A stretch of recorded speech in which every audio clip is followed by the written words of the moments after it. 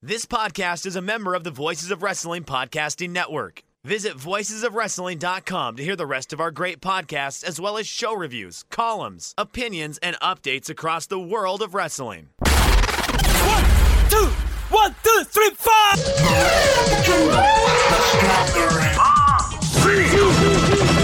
It's KC time!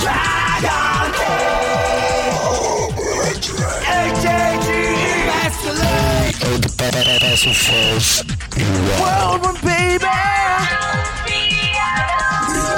Extreme.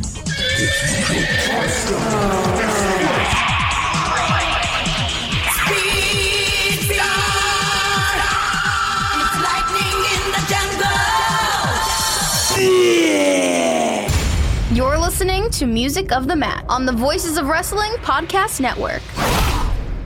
Hello, and welcome to Music of the Mat, the podcast devoted exclusively to the music of pro wrestling. It's all part of the Voices of Wrestling Podcast Network. I'm your host, Andrew Rich. This is episode 109, and it's about the themes of the old Dragon Gate unit, the Millennials.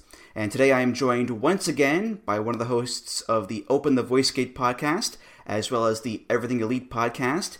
It's Mike Spears. Hello, Mike. Hey, Andrew. How's it going? Glad to be back. I'm good, thanks. Yeah. I'm glad you're on as well, of course. Talking some more Dragon Gate themes, as we usually do when you're on here. And I know last time you were on, Mike, we talked about the changed landscape of Dragon Gate and all that. And by golly, it's changed again. The generational war is now over. You've got new units like Masquerade and High End. Natural Vibes is back.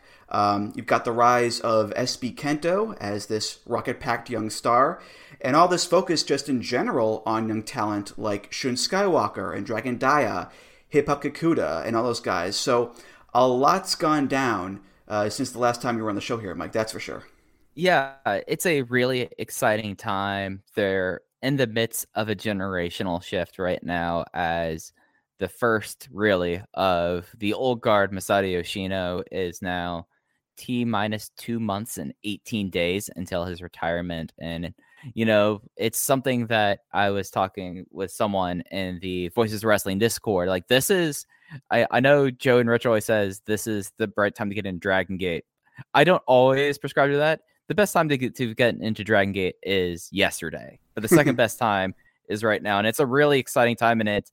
And talking about millennials and talking about this group of individuals, really 2013 to 2015 really takes you back, because listening through these themes, and I recently finished a Dragon Gate USA rewatch project with KSLO on Open the Voice Gate, where a big moment in the Dragon Gate timeline was the millennials landing in the summer of 2013, and just the idea of the fact that Dragon Gate right now is going through a full-fledged generational shift and a youth movement. And this was one that they attempted less than 10 years ago with differing success. I think that's fair to say.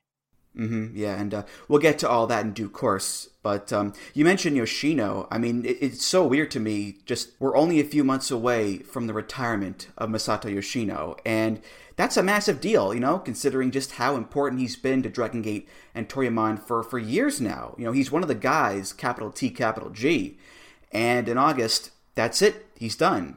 Which, given his current state, physically, I'd say it's for the best, Mike.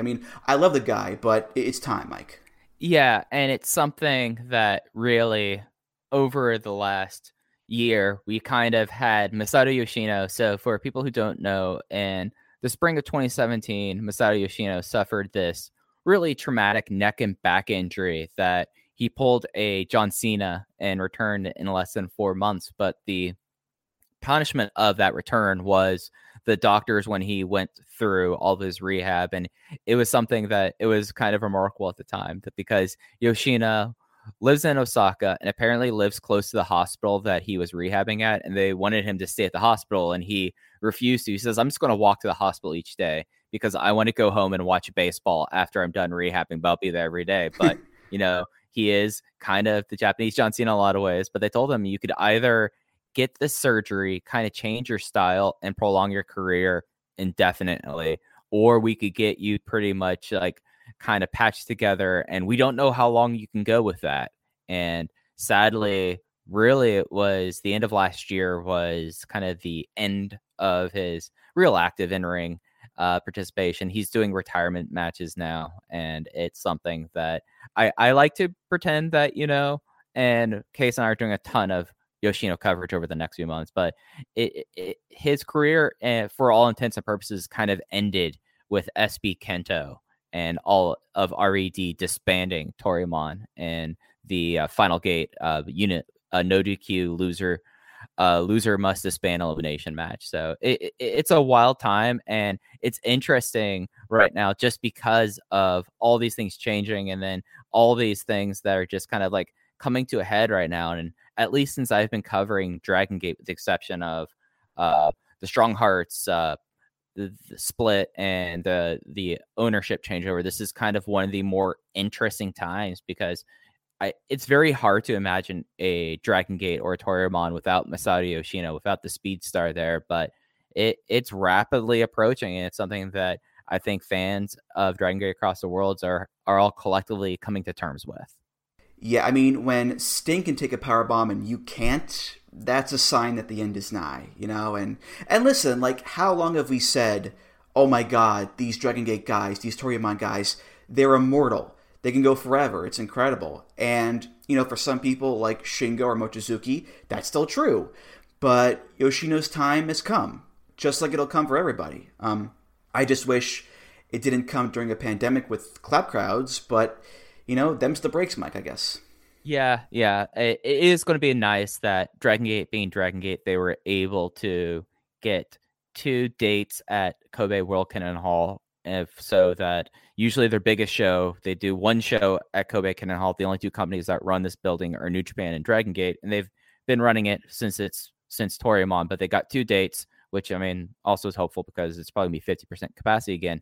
And the first date is Kobe World, and the second date they've already announced is Speedstar Final. And that's kind of the importance of Yoshino. Like, other people in the company, when they've left, like, they've done tours, and then they will have like one big nice match, and then Dragon Gate's kind of is kind of famous for their really tear-jerking graduation. So I can only imagine just how emotional it's going to be August 1st.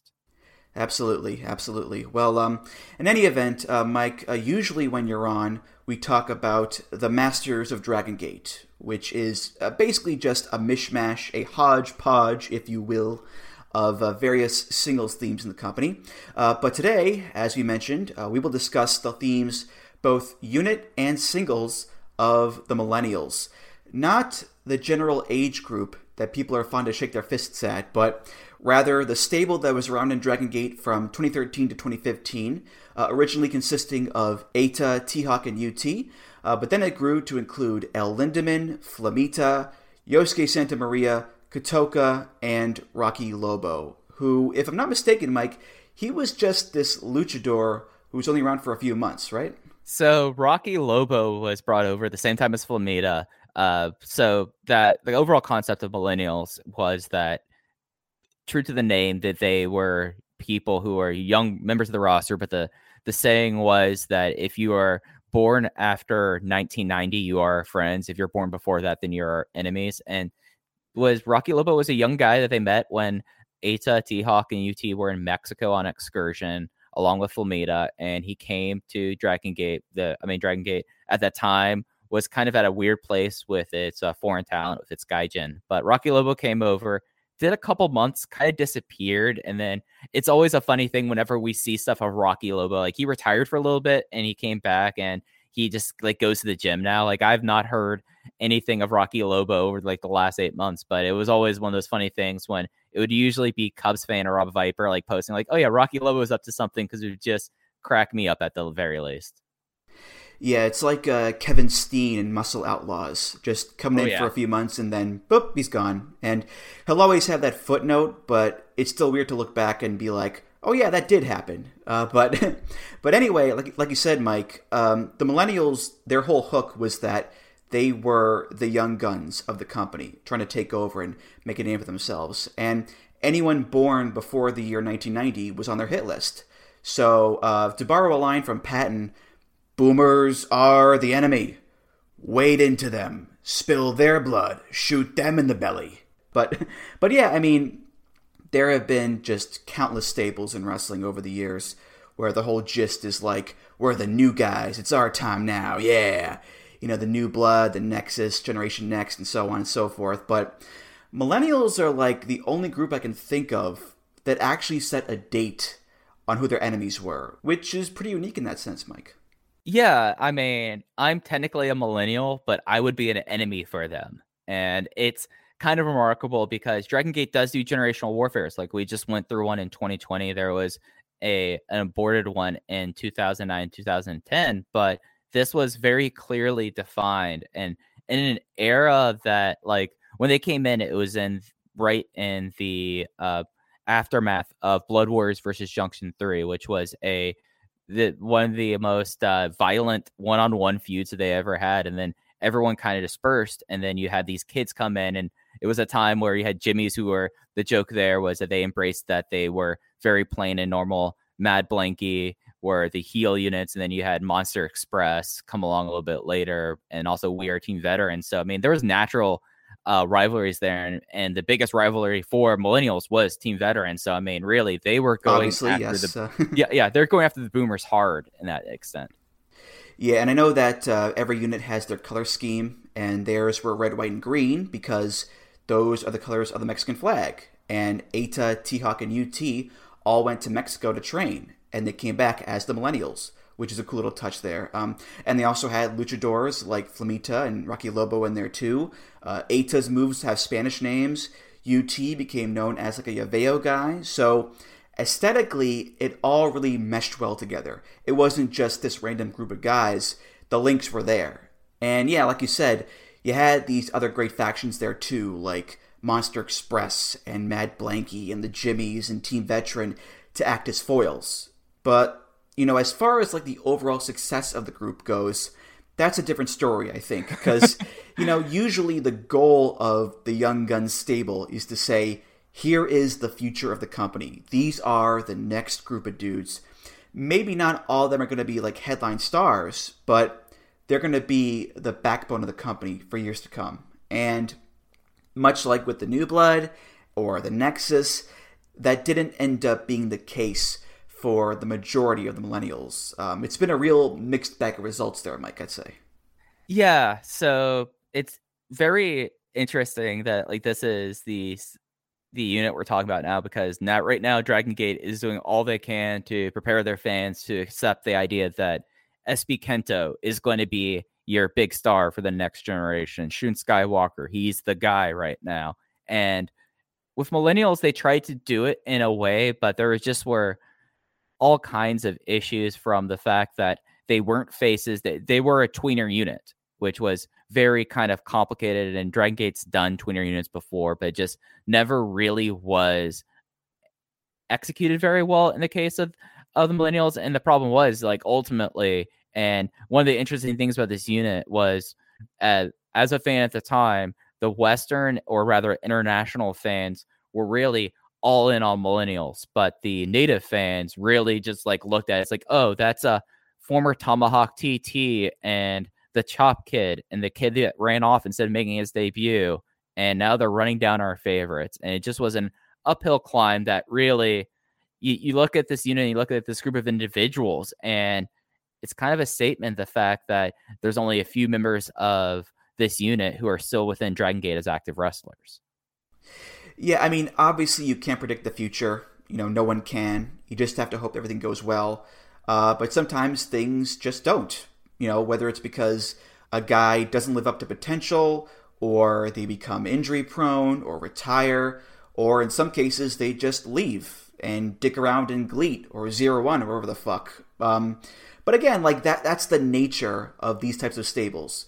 These guys are young and have a long future ahead of them. And you never know which ones are going to pan out and which ones aren't. Yeah, and looking at millennials is like the best example of that, just because of there were people in this unit that were clearly positioned as, okay, we're going to do everything as possible to get this fan base to react to, say, T-Hawk as a level of his seniors like Shingo Takagi, BB Hulk, Akira Tozawa, Yamato, the aforementioned Masato Yoshino, Naruki Doi, and they did basically everything you could do. And I don't like demeaning wrestlers by doing the Roman Reigns push, but T-Hawk was getting a Roman Reigns push equivalent there. And then, you have other people in this group that, I mean, like Flamita was never going to be a full-timer. Like, he was never going to make his life in Japan, and he's had his own turbulations, and poor Kotoka, he's doing well now. I mean, the only person I know who's opened 3 gyms during the era of COVID, but you look at it and a lot of the people who've remained in the company found their position, they found their way, but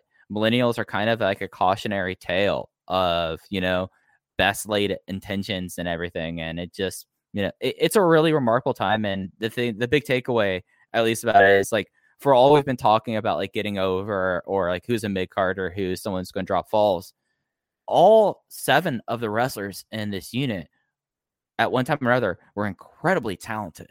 So that doesn't take anything away from their in-ring ability to this day. Oh, not at all. No. I mean, whatever you want to say about like pushes or slots on the card, that's a whole nother issue than their talent. And that's what we have right now, actually, with the young guys in DG. I mean, the young talent in the company right now is just incredible. With Shun, Kaito Ishida, Daya, SBK, Kota Minoura, Jason Lee, all those guys. And it'll be interesting to see just where they all end up being because they're just so damn young. I mean, everyone in Masquerade is under 30. And SBK and Kakuta and Kamei, they're all like 20, 21. So we have a lot of time ahead of us to see where each guy goes in their career, Mike. Yeah, I mean, when we talk about SB Kento, Hip Hop Kakuta, and even someone like Funky Jackie Kamei, they're, with the exception... They're like a year in. Yeah. It's like I didn't have my act together when I was 20 or 21 and I was in college. Like, who knows with that? And I think that's one of the things that makes it so exciting is following the promotion now, you're really seeing someone like Hip Hop Kakuta. Bless his heart, what happened to him when he got injured at Dead or Alive. But this was a guy who was main eventing a show less than a year into his career and never having wrestled in front of an active crowd that could actually do crowd calls. So, I mean, it's exciting. It's an exciting time in the company. Absolutely. Well, anyway, let's get to these themes here. And like I said, we'll cover the unit theme and the individual themes of each guy, except for Rocky Lobo, who did not have one. And we should get this out of the way right now. The Millennials Stinger. Millennials. We'll be hearing that a lot this episode, and I like it. It's short, sweet, to the point. I like the way they pronounce it all jauntily, and it's a good contrast with the other big stinger of the era, which was Mad Blanky. So, thumbs up for me on this one here, Mike. Yeah, and the one nice thing about like Millennials and things is like that the aesthetic carried over. I don't know what the word for like an audio aesthetic is, or I guess maybe the theme and with the stingers, like it carries over like in such a way that this was a time that, I mean, Team Veteran Returns had a stinger as well, and it's very interesting. Like going back, like this is one of the few unit albums that I've had. So like going back through it and listening through it, and it's like everything has like a very concerted and concentrated theme that is like perfectly encapsulated with Right Here, Right Now. Yep, and that's where we'll start with the unit theme. This is by KT, and it's called Right Here, Right Now.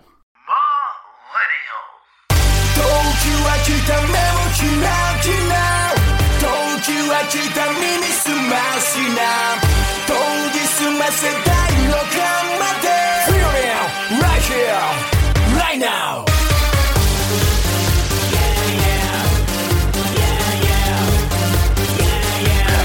Right now. 地球の裏側から来ました挨拶代わりに未体験ゾーンいざなうぜベビーこの先行はビーナー東京は来た目もキラキラ東京は来た耳すましな研ぎ澄ませたいのかまで Feeling right here right now So I want to make a Jesus Jones or Fatboy Slim reference very badly, but I will hold my tongue on that. What I enjoy about this unit theme is, A, it's a pretty damn good theme, and B, it shares a lot of the same traits as the Millennials singles themes. High energy, based heavily in electronica music, auto-tuned vocals, lyrics about generations and new eras, and the wrestlers' own personal stories and how it's their time to shine. I mean, it's called Right Here, Right Now, and that was the whole point of the Millennials. Enough about the past, enough about the old guys. It's our time. Right here, right now. And that's all set up in this theme, and we'll see it later on in the singles themes too, Mike. It's perfect. Yeah, and it's something that I feel like sometimes in Dragon Gate themes, they don't really have like the great beats or like the time signatures, so you can like time in your entrance and like going through the curtain or hopping up on the apron. But like this is a theme that is etched into my brain because of like one, like the overall vibe and the lyrics like you're talking about, but like the perfectly timed thing when everyone would come out to the ring and when everyone would hop up on the apron, and it usually was always queued up to Right Here, Right Now whenever that lyric was sung. And it's just like a really awesome, like heavily auto-tuned theme as most of the themes in the Millennials. And you know, I'm not good with like time signatures, but I have a feeling, or at least I get the sense, that almost all of the themes, with the exception of probably Lindemann's theme, had a very similar time signature. So it really was like a united group, and with like with a group that had such like a clear direction of being the new generation, it just is perfectly encapsulated with Right Here, Right Now. Definitely, yeah. And again, speaking of the contrast with other units of the era, it does a good job of standing out on its own, because the Jimmy's theme is this good time rock and roll song. Team Veteran is this like 90s old school epic metal song with a choir, and Mad Blanky is like the dark version of this song, where it's electronica but darker and heavier and angrier with the evil laugh. So it works in that context too, Mike. Oh, absolutely. And this is something about like this 2013, really through the start of Berserk era, was everything had such like a clear, just a clear brand, a clear audio aesthetic. I'm gonna keep on saying audio aesthetic, I think this, but like everyone had like a good like theme and trope that fit in with it. And, you know, Millennials were none different with how like great the singer was, how great like the auto tuning was, and just like the overall just energy that all the themes in the group had. Mm-hmm. And I know that on this show, I often rely on Google Translate to help out with the lyrics. Now, there is an English version of this song, which we'll get to in a second, but for this one, I did the old translate anyway, and you can still get the gist of it, I think, mainly with the chorus. Time has come, open your eyes, sharpen up to the sixth sense, feeling right here, right now. There are also some very strange translations, too. Ignore the signal and change the arrow of that hand, baby. Looming target in anticipation of an alternative greeting had been cut to the baby. Era, get to pull out the knife. So, weird shit like that. But you sort of get the gist of it, I think, Mike. You know, era, the arrow of time, perhaps? I don't know. Yeah. I do like how this is probably the first Google translation of lyric that I'm just going to say this line as it's translated. Let's leave the trajectory of my et al. Generation right here, right now. First time I've ever heard et al. Used in a Google translation. Yeah, it's pretty unique, I guess. Yeah, the English version does make it a lot easier with the lyrics, too. And speaking of, let's play a little bit of that English version of Right Here, Right Now. Time has come, open up your eyes. Time has come, let's look out for it. Wake up your sixth sense, is feeling right here, right now.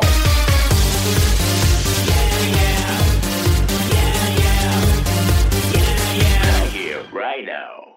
We came from the other side of the earth. We are telling you, baby.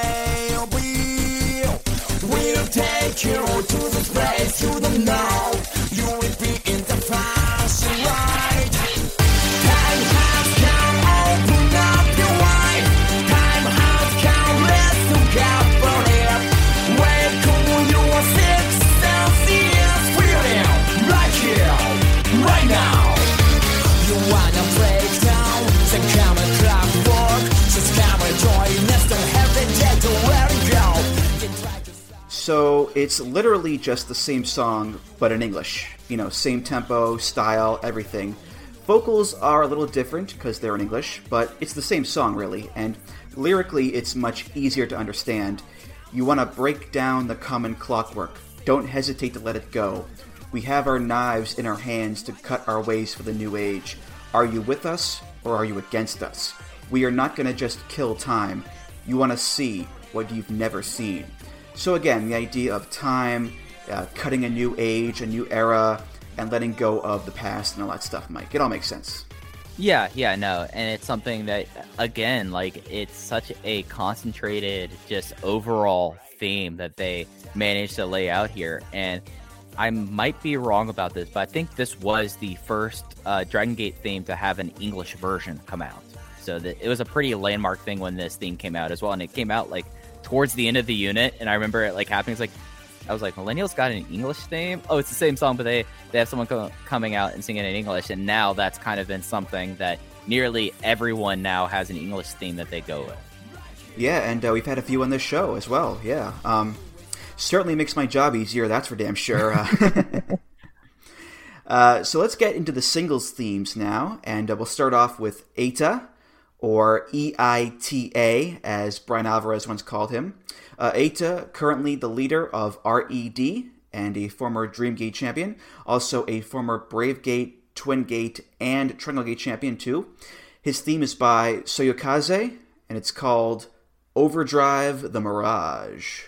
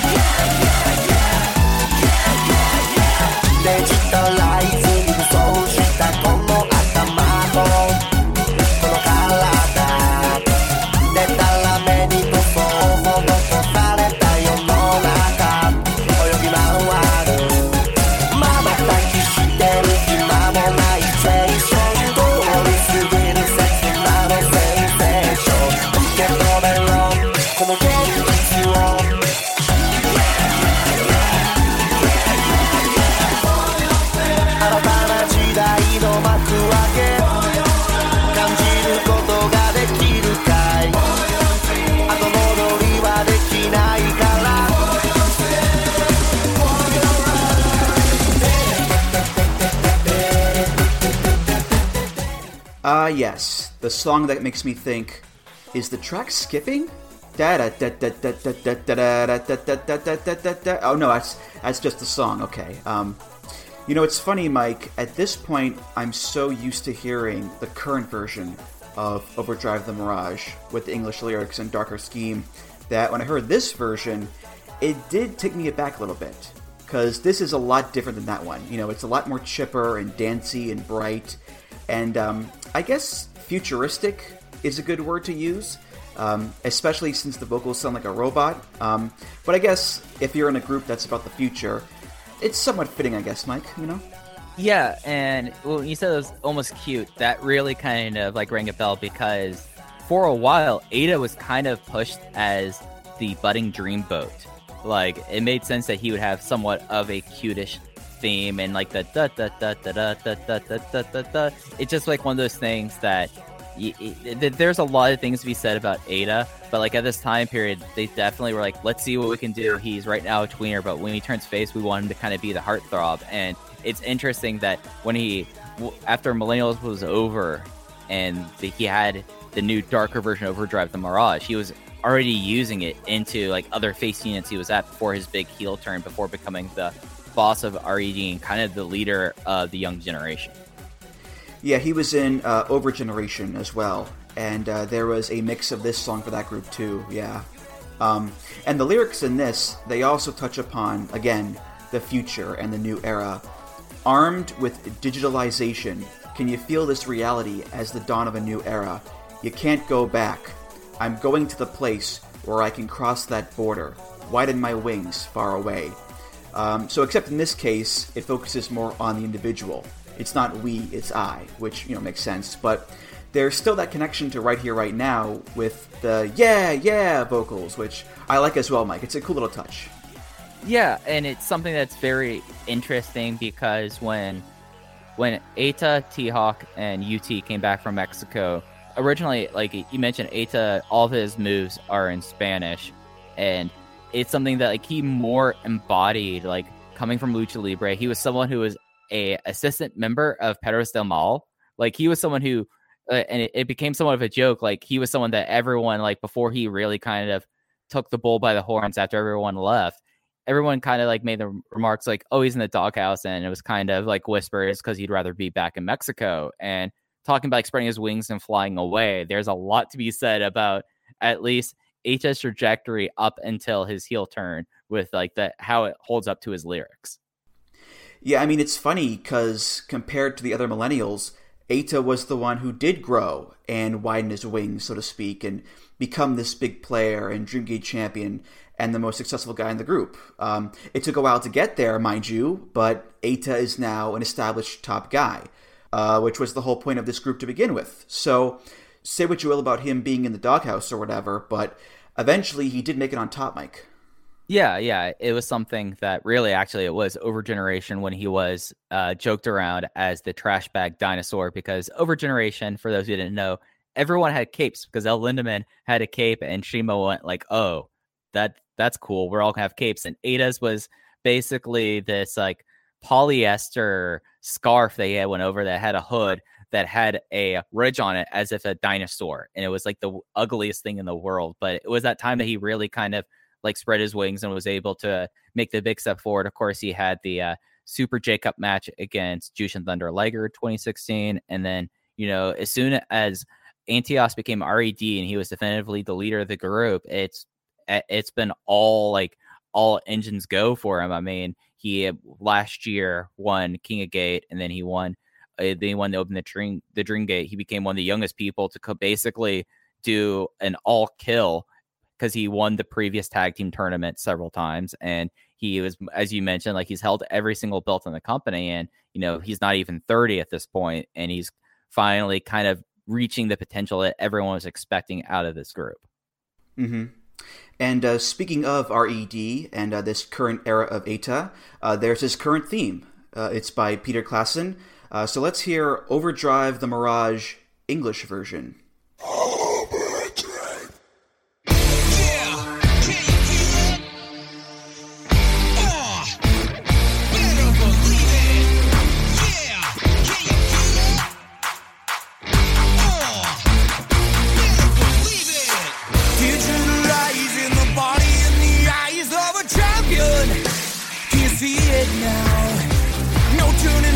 Supernova in the psyche of a master.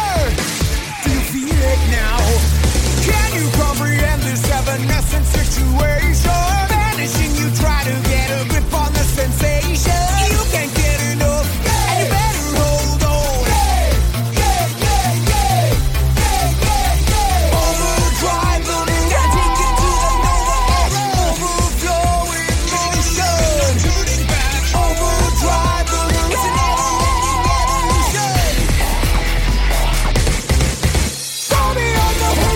there's a shadow rising high above the bar. Feel the power with the might of 1,000. There's gonna be no limit to where we can go. Together we will fly. Whoa. Real illusion. So there are a couple of obvious differences. It's in English, duh. The music is a lot different. It's heavier. And then there's the opening, which sounds like modern day Vince. Overdrive. Quite frankly, I'm not referring to Eita the performer. I'm referring to Eita the competitor. And it's very evil sounding, which works because he's evil. He's a heel. But it's also very fun to imitate, Mike. I can't lie.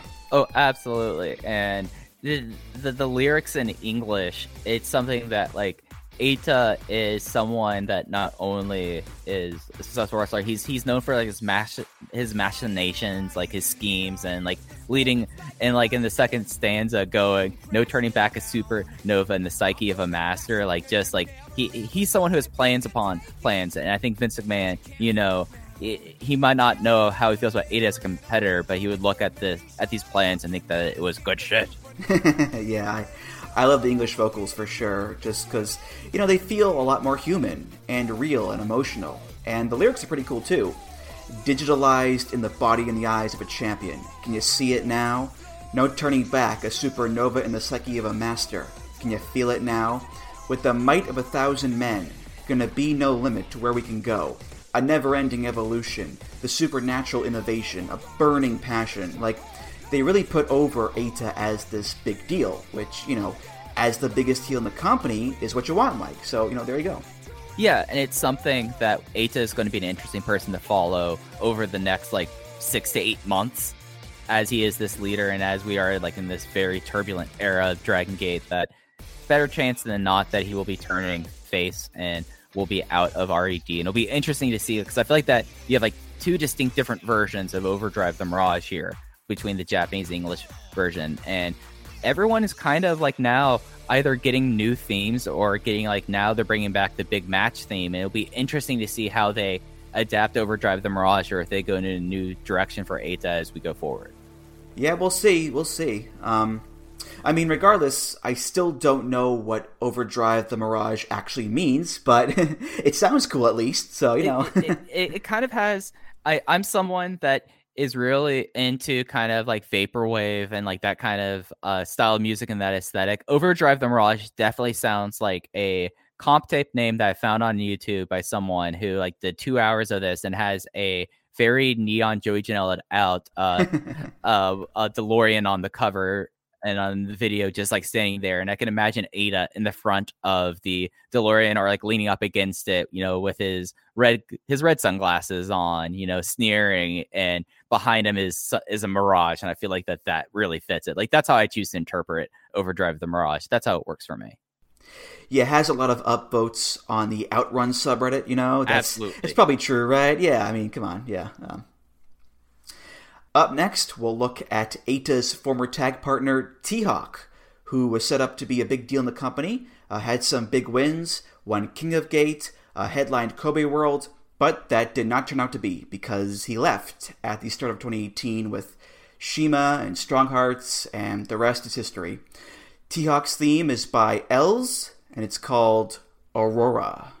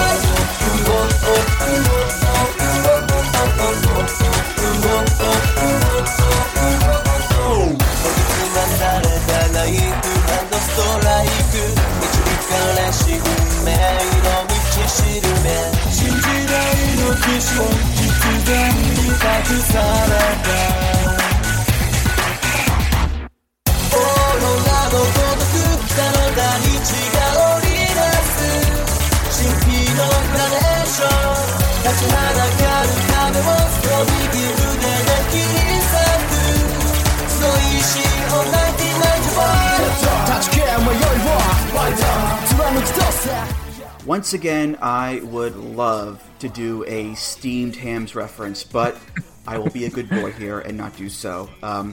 But the idea to base a wrestling theme around the Aurora Borealis is not a bad one, because the Northern Lights are this spectacle. They are this amazing thing to look at, and cultures around the world have it in their mythology. It's just this unique part of the world that you can't take your eyes off of. So having a wrestling theme that connects you to that mystical, cool-looking phenomenon, it works, I think, Mike.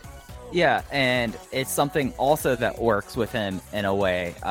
He is from Hokkaido, which is the northernmost prefecture. Oh, you stole my note. God damn it. Oh, I'm sorry. I'm sorry.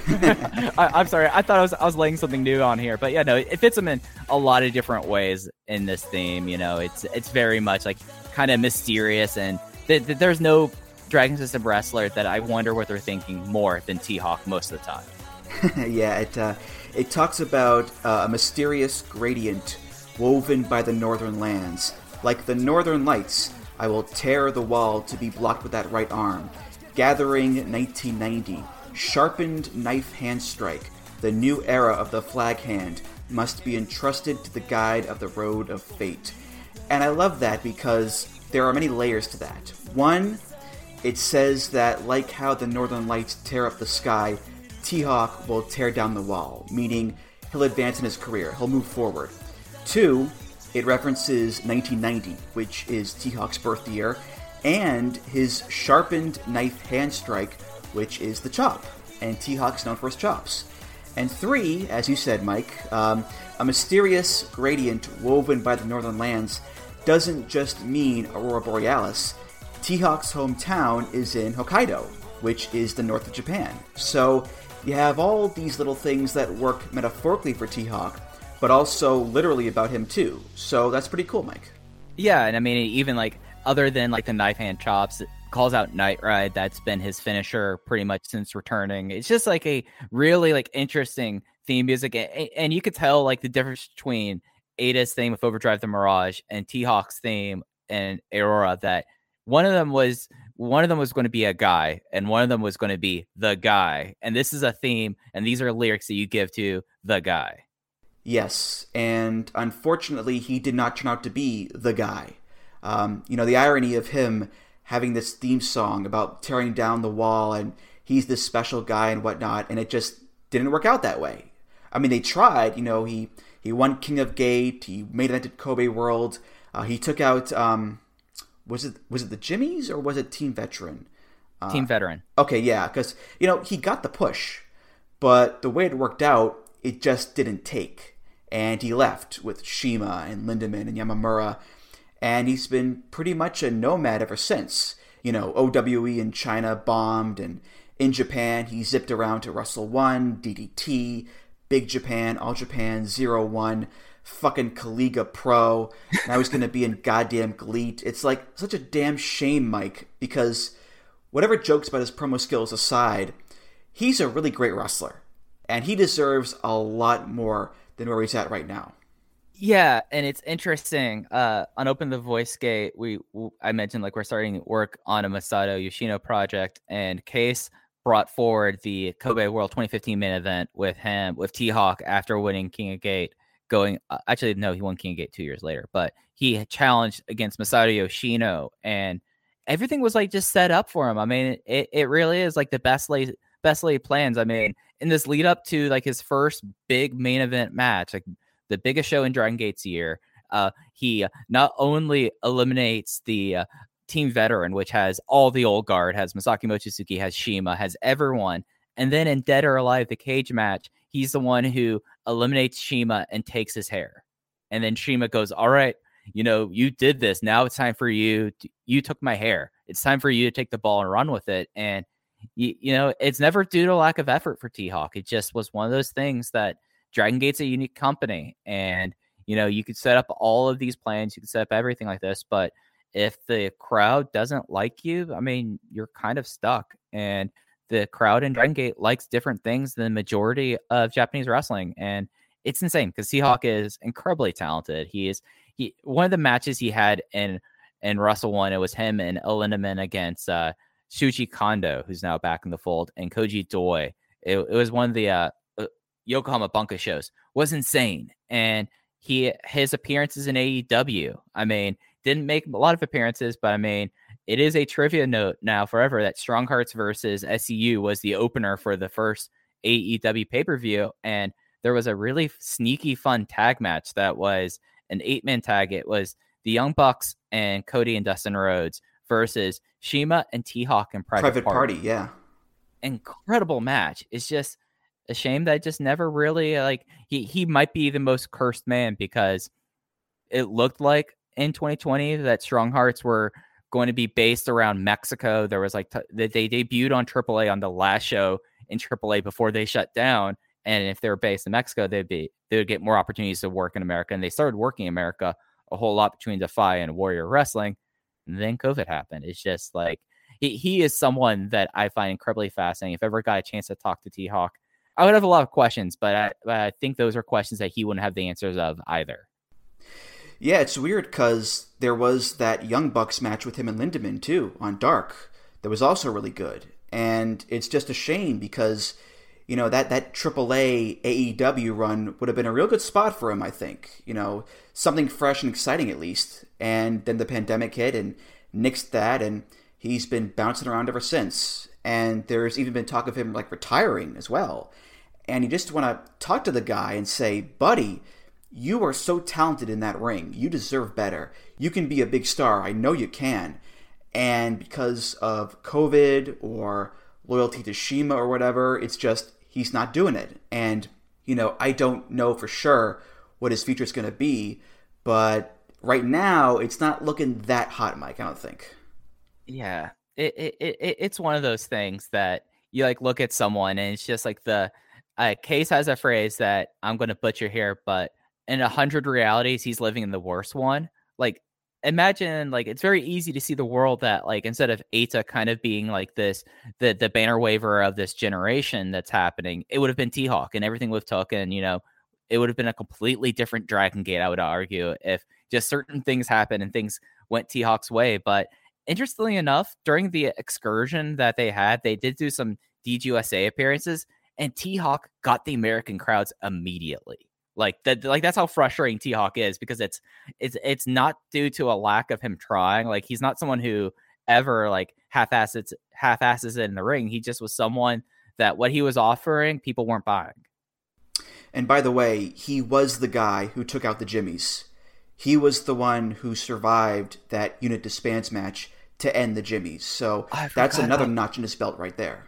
Right. Yeah. I mean, it's something that, they kept on trying. I actually had an article that I wrote up on Voices of Wrestling before the Kobe World 2017 main event, where he won King of Gate and he was going to face Yamato, another capital T, capital G guy in Dragon Gate. And this article was all about and it was very pessimistic of me, and I felt bad about it 3 years later looking back at it. But my closing line was basically we'll see if this is another failed ace. For his sake, I hope it isn't, but I'm not really I'm not just waiting in anticipation. I can see how the cards will fall. And then the cards fell the way they were. He was him and Russell 1, he got the title in Russell 1, and they actually drew pretty well for Russell 1 at that time. So I wonder what his niche is. I wonder if he's going to be someone who I could see in 15 years going back home, going up to Sapporo, going to Hokkaido, opening a regional indie like how there's Ryukyu Dragon and Kyushu Pro, and maybe he becomes the Gurkhan Mask of Hokkaido. That would be interesting, yeah. I hope not, but that would be interesting. I hate them going to these dark places, but there's worse things in the world than to be the person that whenever someone runs your island, they have to book you on your show. Yeah, you're the one who's doing all the promotion. Just one of the smartest businessmen in all of wrestling, Gurkhan Mask. Oh yeah, every year in New Japan, it's you look at the card and it's Gurkhan Mask, what the hell is he doing? Oh, they're in Okinawa. That's right. There was this match last week, right before Dead or Alive, that it was Gurkhan Mask's 20th anniversary that Yamato came in, because Dragon Gate and Ryukyu Dragon, Gurkhan Mask promotion, had a relationship.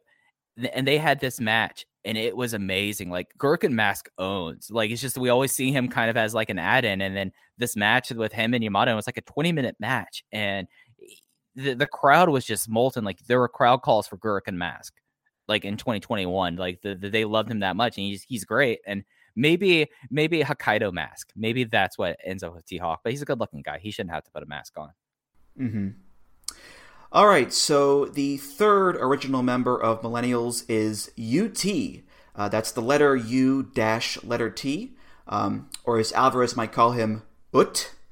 UT, the least successful of the original three. Currently, though, he is in the revamped version of Natural Vibes. His theme is by Miyuji, and it's called 1993.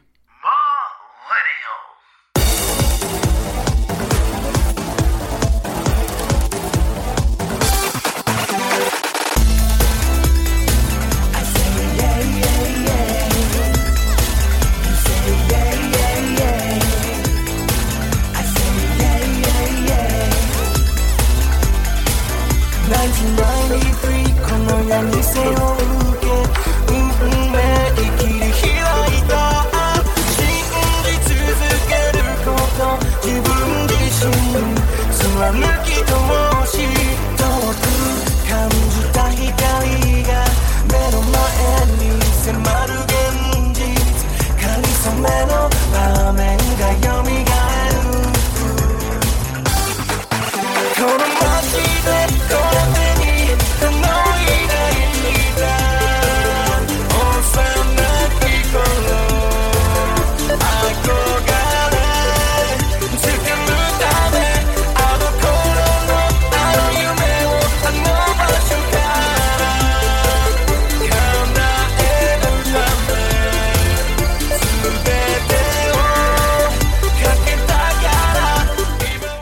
So, like I said earlier, a lot of these themes share a common link, and that they talk about, new eras, this is my time, etc.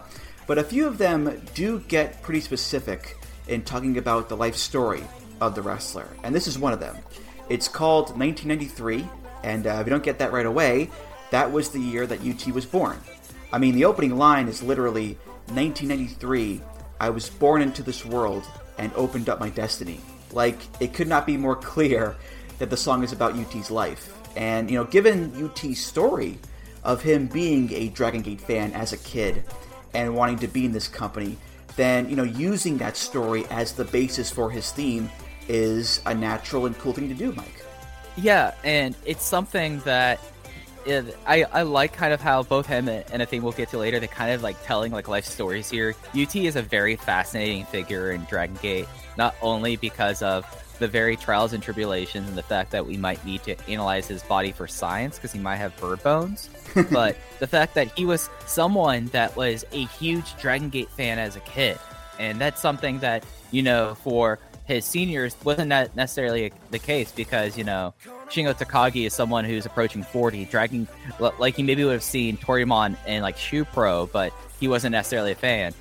UT was a huge fan. Like, there's photos of him with his favorite wrestler growing up, Dragon Kid, when he was a kid going to shows in Nagoya. Like, you could see him in the crowd on shows in Nagoya, and like talking about this in this match is just, and this theme is just really awesome. UT is also, with the exception of Masashi Mochizuki, my favorite person in Dragon Gate to watch wrestle. So this is a theme that I've really grown to cherish, as it's had different versions throughout the years, but it still kind of has the same thing. And I love our poor bird boned boy here. It's just so someone that like he's really taken the Yaveo style. And if you're someone that whenever you hear Yave and you're like, oh, that's kind of like the really kind of weird lucha libre that Angelico does, seek out UT, because UT has found a way to like adapt it to different audiences to make it look really compelling.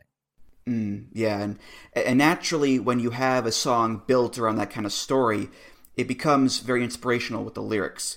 You keep believing, you buy yourself through yourself.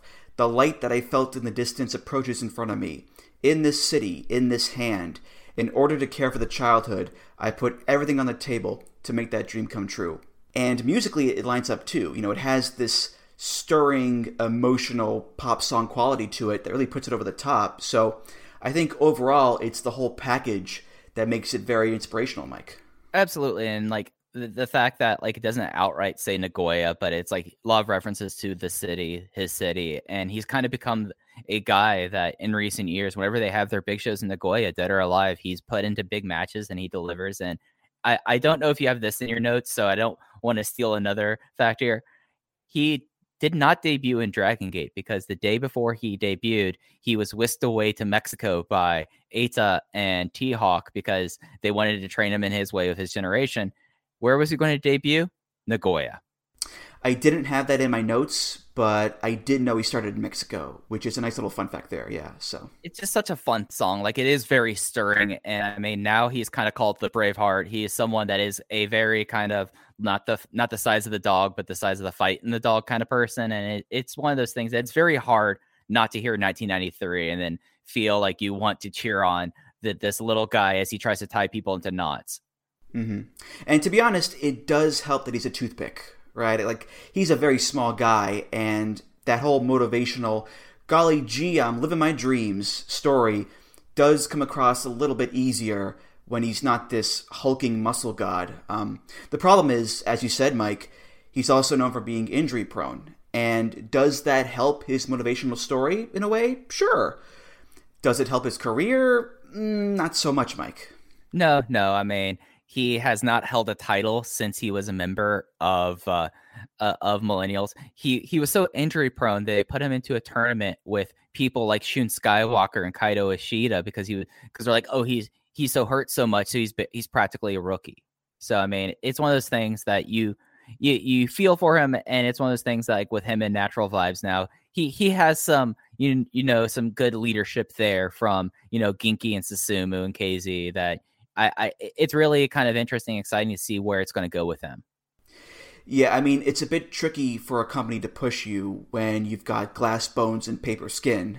So it looks, like plucky underdog is going to be his role for the time being, but he's good at it for sure. And I think Natural Vibes is a great fit for him because, you can't get any more of a lovable plucky group of guys than Natural Vibes. So, I just hope he stays as healthy as he can be, Mike, so good luck to him.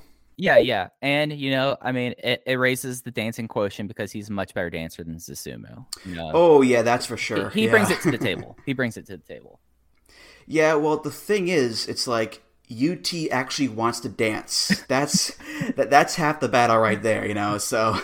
It's something that last year when they brought back Natural Vibes and they started the year with like the big tryout thing, and then you had Dragon Kid. Yeah, that was great. You had Dragon Kid and Don Fuji who were just doing whatever they could just to corpse people, and you had UT and Takedo Kamei just very dedicatedly doing the dancing. I'm like, all right, they're doing this. They have like the two cute guys up front. You can hide Susumu in the back as he's trying to, as you can see him like think about, okay, next I do my step back, I do my step forward, and just completely would rather be anywhere else but dancing with anyone in the ring.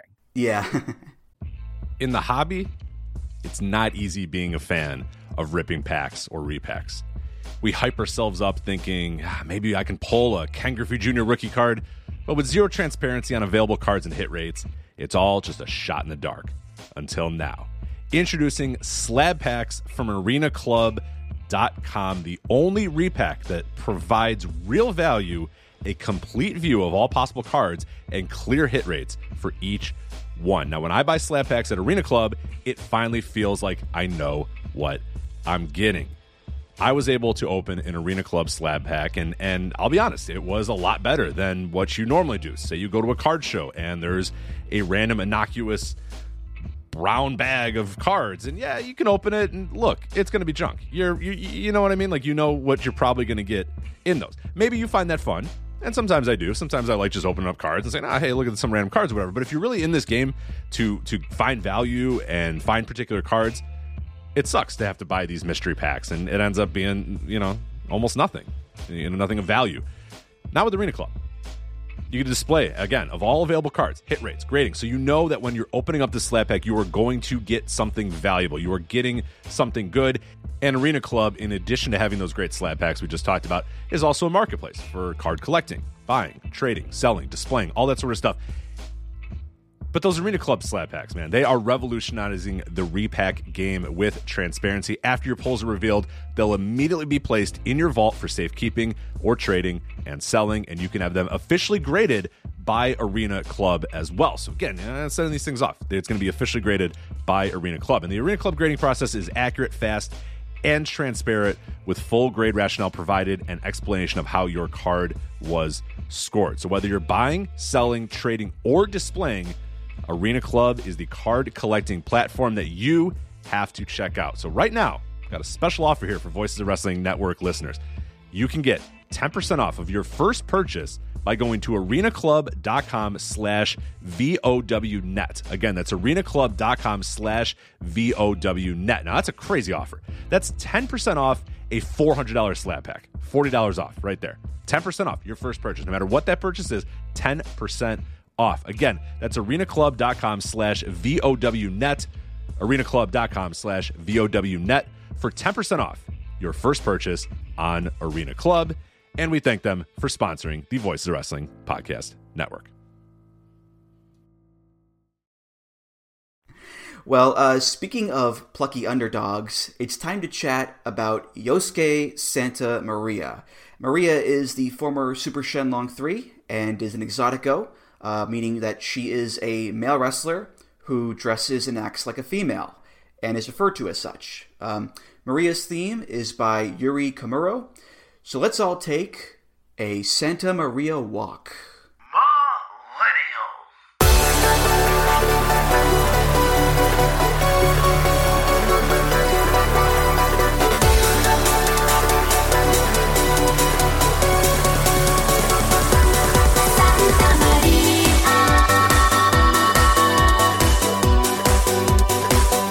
Santa Maria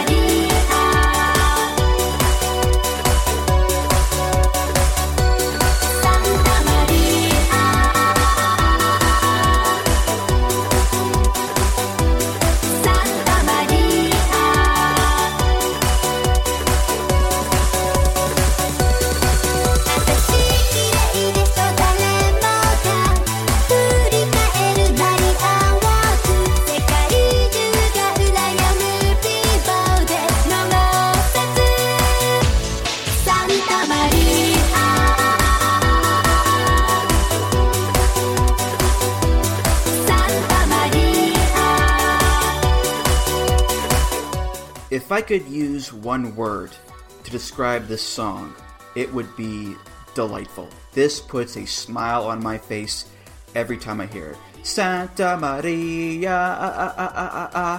the vocals, the music, it's so delightful and wonderful. And it's perfect for Maria, too, who is this, bubbly, full of life and love kind of person. I mean, she has the heart symbol in her name, for God's sake. So, is this the coolest theme in the world or the toughest? Maybe not. But, damn it, Mike, I love it just the same. It's great. Oh no, it's a theme that even through the years, and they've done the little tweaks for Tri Vanguard for her. It's one of those things that whenever you hear it, it is one of those themes that's impossible not to smile at, because it's just it's jaunty. Well, that's the word to describe it. You got the da da da da da da da da Santa Maria, and you just you hear that, and you're instantly put in a good mood, and it fits her personality and her character so well, and especially as the premier plucky underdog in Dragon Gate, it fits her so well, and it talks about her kisses, it talks about her hip attacks, and the thing, at least in this translation, I don't know if yours has it, outright reference to Some Like It Hot, which pops me just as well. Yeah, it's so great because the other millennial themes are this is my time, this is my dream, I'm a champion, don't stand in our way. Maria's theme is not about that. No, it talks about her beautiful face, her beautiful ass, her beautiful breasts shaking distressed, her beautiful legs, dazzling hair, wink and hot throat kiss. I mean, this is a real saucy number. But when you have a wrestler who likes to kiss people and put their crotch in their face, I mean, it's not that big of a shock here, Mike. Come on. Yeah. It's definitely all right, well, the first lady of Dragon Gate's come to the ring. Look how beautiful and look how cute she is, and then suddenly she's doing pompous on Gamma, and it's just it's a great disparity that kind of plays out. And then again, we talked just recently about UT in Tri Vanguard when these two people were part of Tri Vanguard with Kakatora. They had one of the more fun, plucky babyface Triangle Gate challenge themes that just is. It's very hard to hear this theme music, and of course they came out to Santa Maria Walk. They didn't come out to blow them away when this happened, because Yatsuka Nakazawa, he knows what he's doing here. Yeah. I mean, it also works because it's not like Maria is destined to be a main eventer, right? I mean, it's okay for her to have the funny, lovey-dovey entrance theme because she's not going to be the company ace or whatever. She's going to be undercard comedy, and that's okay because that's what she's great at. And that's where the character fits. So the theme works for her spot on the card as well, Mike, I'd say. Oh yeah. I shudder at the idea of what a big match Santa Maria theme would be like. This is, she's usually an opener. She's usually in the Battle Royals, and she'll get Twin Gate, Triangle Gate challenges, and she's a former Open the Brave Gate champion. It's perfect for who she is. I mean, that it's something that fits the vibe and the aesthetic so well. And I mean, it even fits in with the millennials aesthetic, the jauntiness is a contract to the pseudo overrun of Overdrive the Mirage, the stirringness of 1993, and kind of the mystery of Aurora. It's all a complete package when you take all of these themes as a whole. Absolutely. Mike, I don't know if you were aware of this, but originally Maria was supposed to have an Everclear gimmick. She would have been Yosuke Santa Monica. Folks, let's go. Come on. Would she have a lot of divorced dad songs? Or that? Would that be her moves names would be Child Support or Every Other Weekend? We can live beside Yamato, leave the fire by... Oh, sorry. Okay. Up next, it's the theme for one of the Mexican stars of the Millennials, Flamita, former Brave Gate champion, currently signed with ROH. Flamita's theme is by Hikari of the band Acma, our good buddies Acma. This is called Flamfly.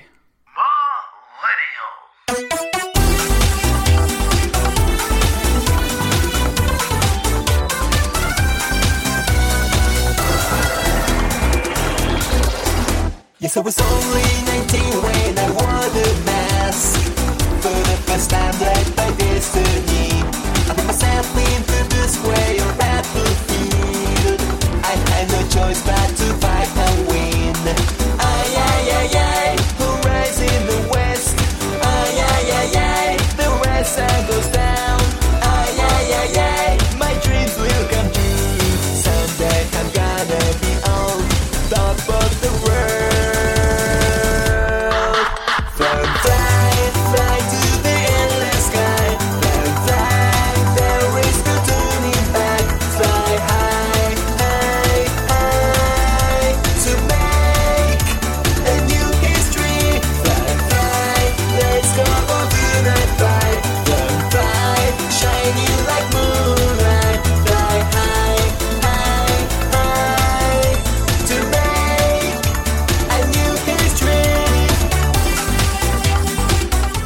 You know, Mike, I don't know why a pastry would have wings. It's very weird.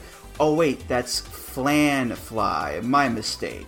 I'm incorrigible. I'm sorry. But in all seriousness, it's no surprise that the Mexican wrestler is going to have a theme that plays into those roots, because this does have an Hispanic flair to it. Not too over the top. It's not like a mariachi band or whatever, but you can feel that Latin dance vibe to this one pretty well, I think, Mike.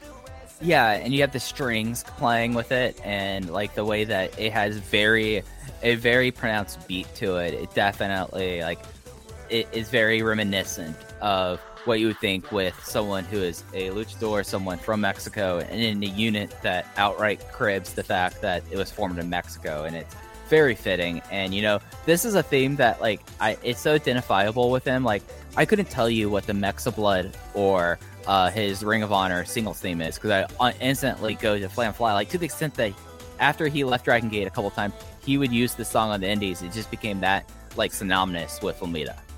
Yeah, and this is another one like UT's theme, where it's very autobiographical and inspirational. Yes, I was only 19 when I wore the mask for the first time, led by the Destiny. I put myself into the square battlefield. I had no choice but to fight and win. I, horizon in the west. I, the red sun goes down. I, my dreams will come true. Someday, I'm gonna be on top of the world. Flam fly, fly to the end of the sky. Flam fly, there is no turning back. Fly high, high, high, to make a new history.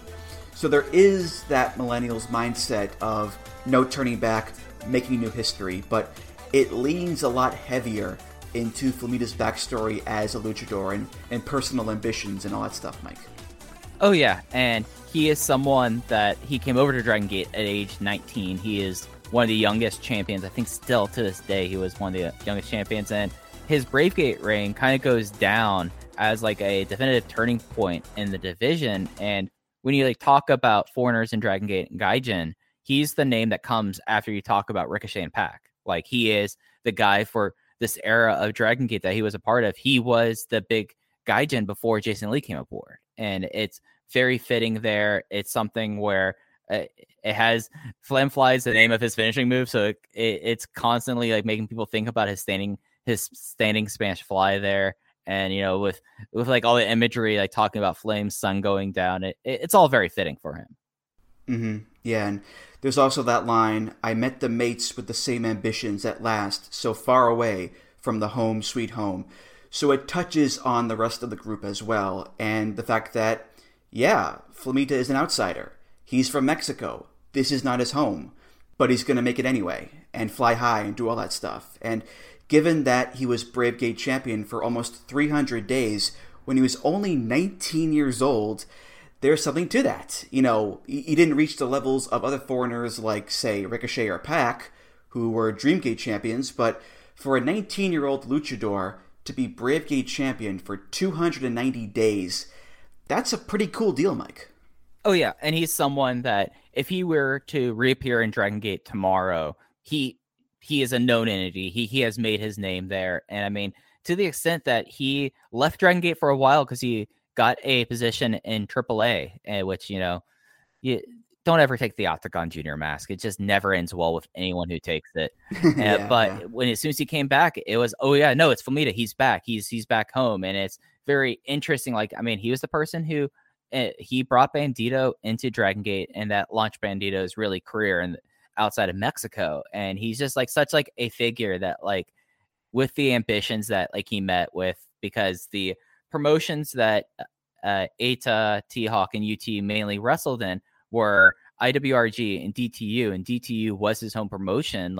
He became this link between Dragon Gate and Mexico at a time where this was a time where Ultimo was not a name spoken of. People did not talk. They would always speak about Mexico in very oblique terms, and he kind of became a touch point with the Dragon System past when they didn't have one. Yeah. Funny story, actually. A few years ago at Mania Weekend in New York, I was at the Rev Pro show, and Flamita was on the card. And when he came out, they used the Millennials version of the theme with the Stinger. Now, keep in mind, this is like 4 years after the group disbanded. And I think he had like Tribe Vanguard on his tights too. So it was, pretty obvious that Rev Pro just got this from like YouTube or whatever, but it was still very funny, Mike.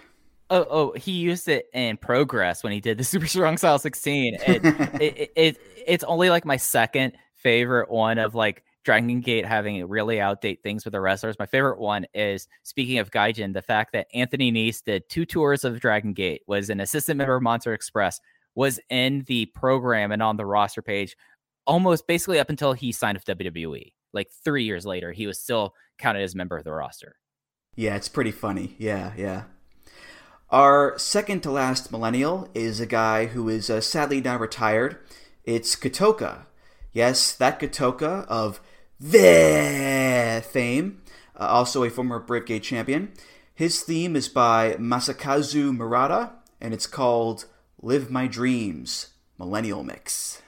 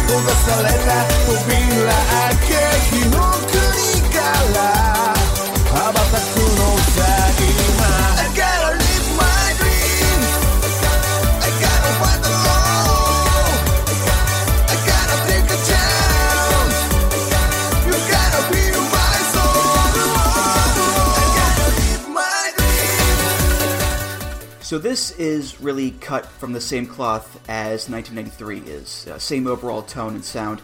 Very inspirational, though it's arguably even more inspirational than UT's theme is. It's called Live My Dreams, for God's sake. Like, that's a big sign right there. And that's what this theme is all about, living your dreams.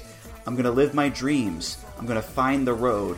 I'm going to take a chance. You're going to feel my soul. That's the crux of the song. So it's very earnest and emotional and easy to root for.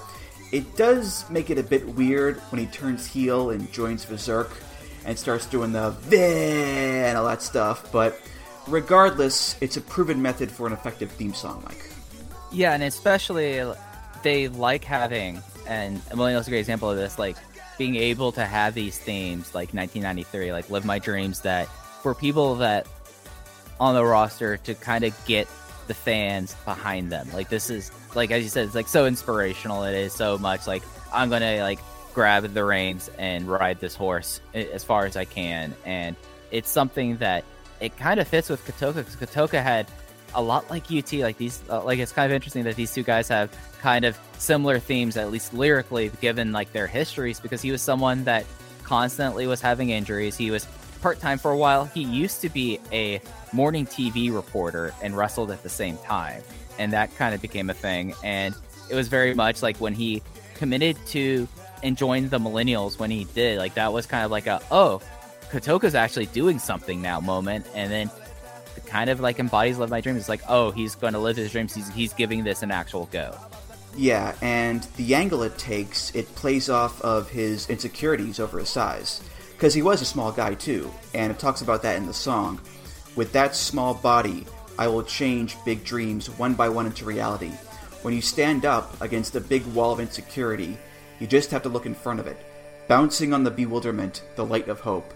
So it's not just generic follow your dreams type stuff. Again, like 1993 or Flamfly, there's a personal touch here that makes it work just that much better, Mike. Yeah, and for someone that, like, he had a Shima Sito like gimmick called Shiba, because his last name surname is Shiba. Yeah. Yeah. And like they kept on like trying things with us. He was in the match that made Punch Tominaga.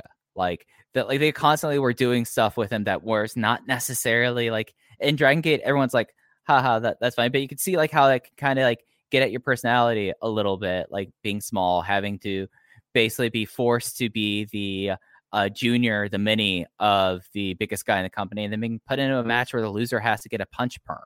Like it was something that like then finally like he kind of like goes like, that's enough. I'm joining up with my generational compatriots and we're going to take down Team Veteran. And it just was like one of those big moments that with him and the person that we'll talk about next, like it completely changed the landscape of Millennials for its last half year. The fact that Kotoka and Lindemann joined when they did. And, you know, the theme kind of fits. Like he was going to take his chance. He was going to step out to the lines. Then he would, after Millennials, he would go kind of crazy, you know, dye his hair red, be obsessed with shouting out there, and you just be an absolute just menace in a lot of ways. Like there's a period where he started shaving people's heads. That is kind of forgotten in the career of Kotoka, that like after Millennials, he started becoming Brutus the Barber Beefcake, or Brutus the Barber Shiba in a lot of ways. Yes, as Hank Hill would say, that boy ain't right.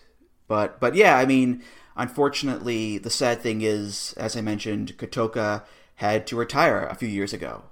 So there's like a tragic element here too, given that he had to give up his dream. And he's doing okay now with the gyms and whatnot, but yeah, it always sucks when a young guy has to retire early.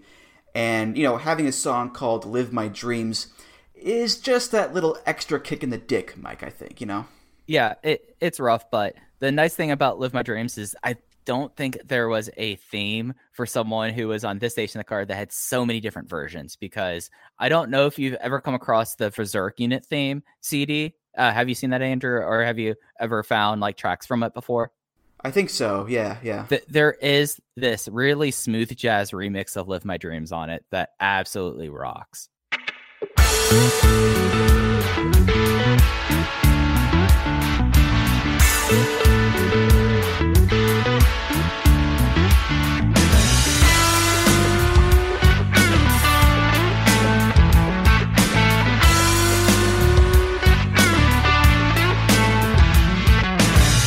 探し求めていたものが何か見つかりそうで、この広い空を見上げていた。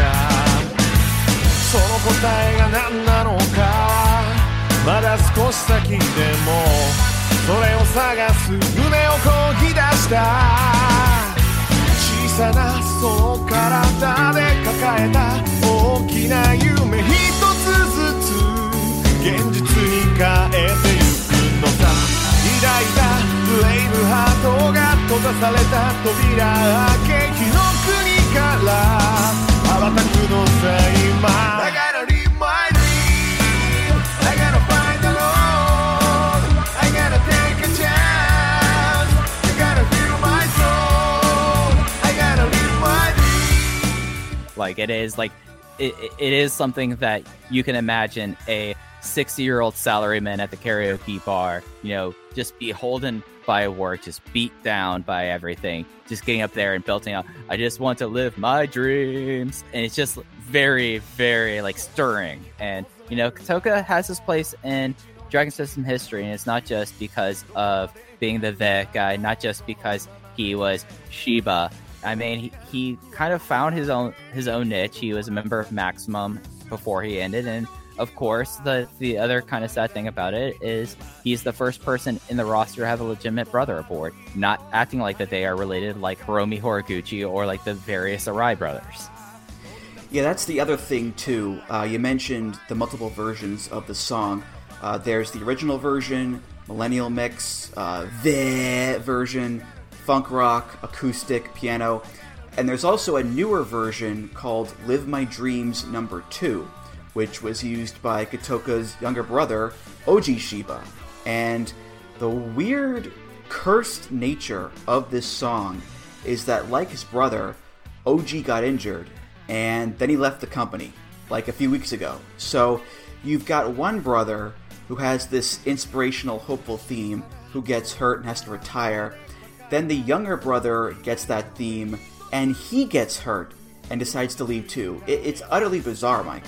there must be something going on in the Shiba household. I don't know if it's like a carbon monoxide poisoning or if it's just like, I don't know what it is, but, you know, OG was someone that debuted right before his brother retired in 2018.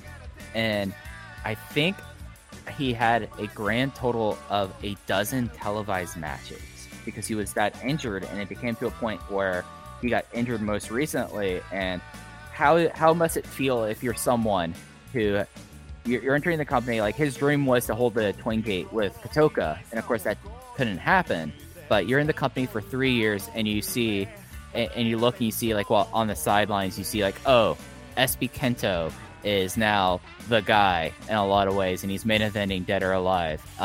Hip Hop Kakuta, who came after him, is getting a Dreamgate title shot, and I just looked this up to make sure. He had a grand total of 64 matches in Dragon Gate before he retired. Like he was that snake bit. Like his last match he had was in June of last year. Wouldn't be surprised. Like he did not out and out retire. It does seem like that they kind of were like, this isn't working. He's like, yeah, I should probably look elsewhere. And I hope for his sake, like he recovers. I bet his big brother would get him a job. He can train people at the gym. There's other wrestlers who are trainers at the Kiki line of gyms. Great gym name, by the way, Kiki Gym. I like that a whole lot. And who knows, we might see that Maiku Donorato has a new friend in the future. Don't ruin Christmas, Mike. Come on, come on. I mean, that's I'm not saying anything else from there. I don't want to be called shoot trash by people who watch DDT. So we've reached the final theme here, and it's for the sweetest boy in all the land, the boy prince of wrestling, as you have dubbed him, Mike. It's El Lindaman, who, like T-Hawk, has bounced around Japan the past few years with Strong Hearts. Lindaman's theme is by Sammy from the band Billy and the Sluts. Yes, that's real. It's called Linda.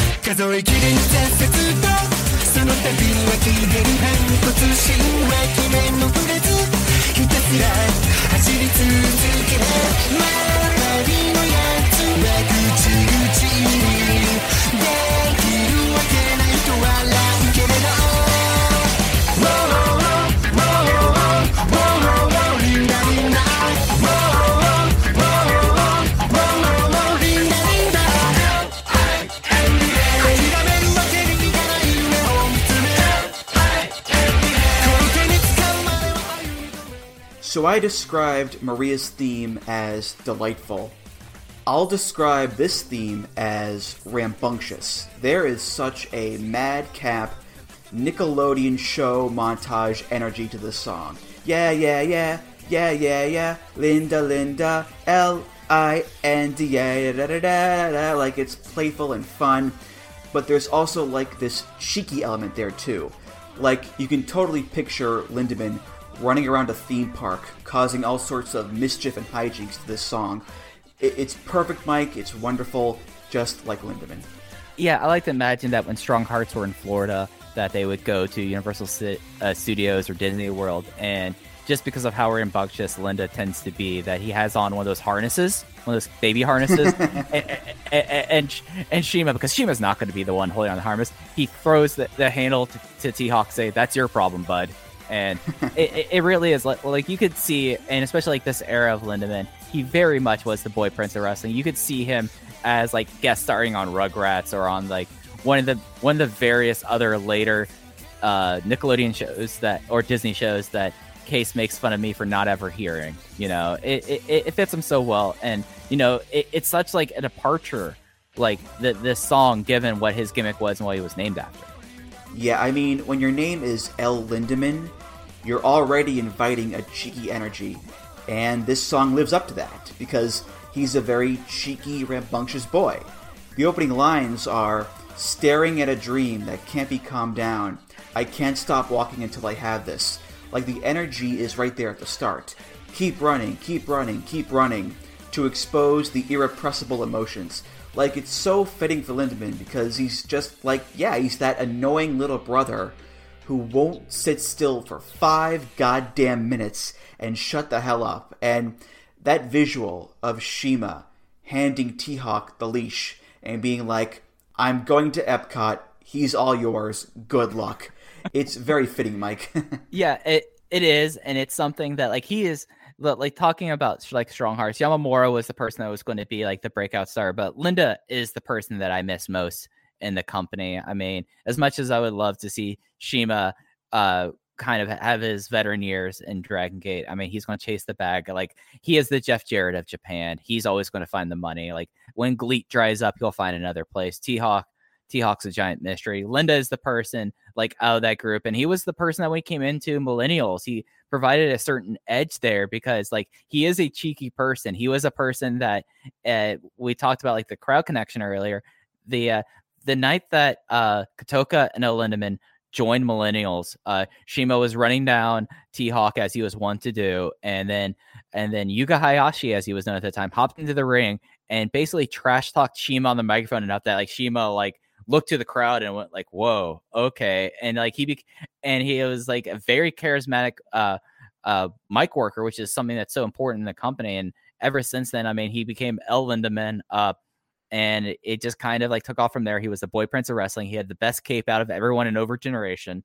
Then he decided to be obsessed with ropes and face paint, and now I don't even know how to describe his current haircut. El Lindemann is a wild person.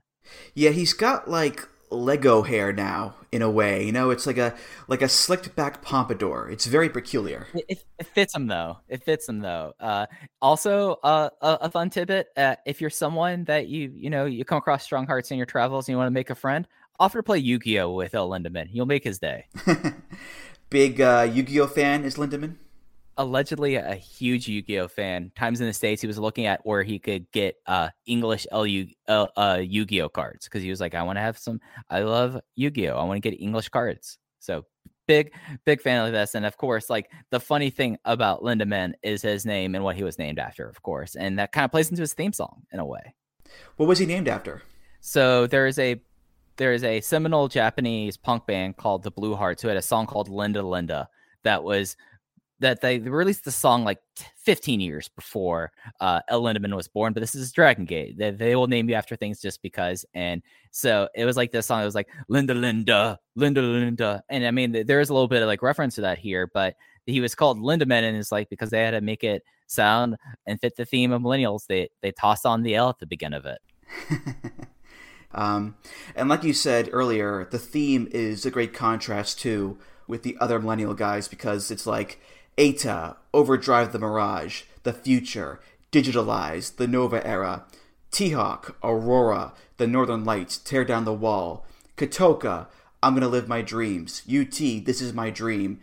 And then there's Lindemann, Linda, da-da-da-da-da-da. Like, it's a pretty big contrast in tone. I mean, so is Maria's theme, but this one is too, Mike, that's for sure.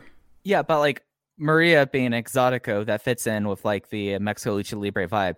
El Lindemann, like he comes out here. He's a former judoka, and he's like, yeah, I'm now El Lindemann. Here's my cheery theme. I'm the boy prince now. It just was, like, such, like, a great difference in this unit, and really, like, provided a lot of life to Millennials in its last few months before it disbanded, but also, like, a unit that, like, went through the ringer even before him and Kotoka joined. Yeah, I mean, it's weird. Like, it's like with T-Hawk. You know, this guy should be in a much bigger place than where he is right now, because he's really good and really charismatic. And I'm convinced, Mike, he could get over anywhere. Yeah, and I mean, there's something special about seeing someone who's 5'3" be able to do, like, a better judo throw than you see in the UFC, better judo throw than Ronda Rousey's ever done. He's just nails in the ring. He is incredibly charismatic. He's cute as a button. Like, this guy could be, like, a heartthrob star if anyone ever just gave him the ball and let him run with it. Mm-hmm. Yeah, he's got that like Owen Hart quality to him, where it's like he gets how to be a fun character in wrestling, but he's also really good in the ring too. Like he has that balance, and I just think about him like being on Dynamite, feuding with I don't know MJF, and getting under his skin, and how much fun that could be. And I shake my head, Mike. It's a damn shame it could have been. I mean, we're missing out on Short King recognizing Short King with him and John Silver on being the Elite. Like, just imagine. Yeah. Just imagine like what they did with Maki Ito with being the Elite when she was only there briefly. Imagine if now they have this young rapscallion running into their clubhouse and, demanding, just you're going to play Yu-Gi-Oh with me now, or I'm going to like start throwing papers at you. Maybe he becomes the next leader of the Dark Order after -1 has to go back to school. Well, they are the same size, so it's a pretty easy switch there, I think. So I just imagine like somehow -1 gets involved and, rips off the mask and we get to see the blonde pompadour underneath it. And then suddenly everyone could hear a really loud squeal from South Carolina as I am just beside myself in glee. Yes, and your new dog Pudge just looks at you like, what the hell is this guy doing? What's wrong with him? He usually sleeps through Dynamite, though. The horn honking that happened last night as we're recording, like when the Inner Circle had like the truck out there, did not care for it whatsoever. Was sleeping all through it, completely zoned out. But I imagine if he saw a Lindemann on screen, he would be happy. One can hope. All right, well, those were the themes of the Millennials, a group that had its time to shine and then went poof. And that's the nature of these units, Mike. They don't stay around forever. Same with the Jimmies, same with Matt Blanky, same with every other group in Dragon Gate. There's always that flux, and the trick is to be a good enough unit to be remembered fondly. And given that this was the group that gave guys like Eita and T-Hawk their first serious pushes, and had talent like Flamita and Lindemann in there too, and put emphasis on those younger guys to various degrees of success, I'd say the legacy of the Millennials is maybe not perfect, but it's more positive than negative, Mike. At least to me, anyway. Oh, yeah, absolutely. Like, if I'm going to be comparing it to someone, like other units that are not thought of very positively, like, it's not Deep Drunkers, like usually that's the whole like measuring stick is this unit better than Deep Drunkers? Deep Drunkers was this short-lived heel unit that sadly my main man Kenichiro Arai was leading, and the idea is that they were just drunk rapscallions. They were a very bad unit, but Millennials has its place in Dragon System history. It's something that even 6 years after the fact, I look back at them fondly. Like it's probably one of the most concerted, I would say, one of the more concerted efforts towards like a theme and just everything kind of meshing that you don't see as often in Dragon Gate. But you had all these wrestlers, like even Rocky Lobo, like all 8 of them, they all fit together, and it's something that throughout the remainder of all their careers, I think like one of the major touch points for each and every single one of them is going to be their time in Millennials. Right.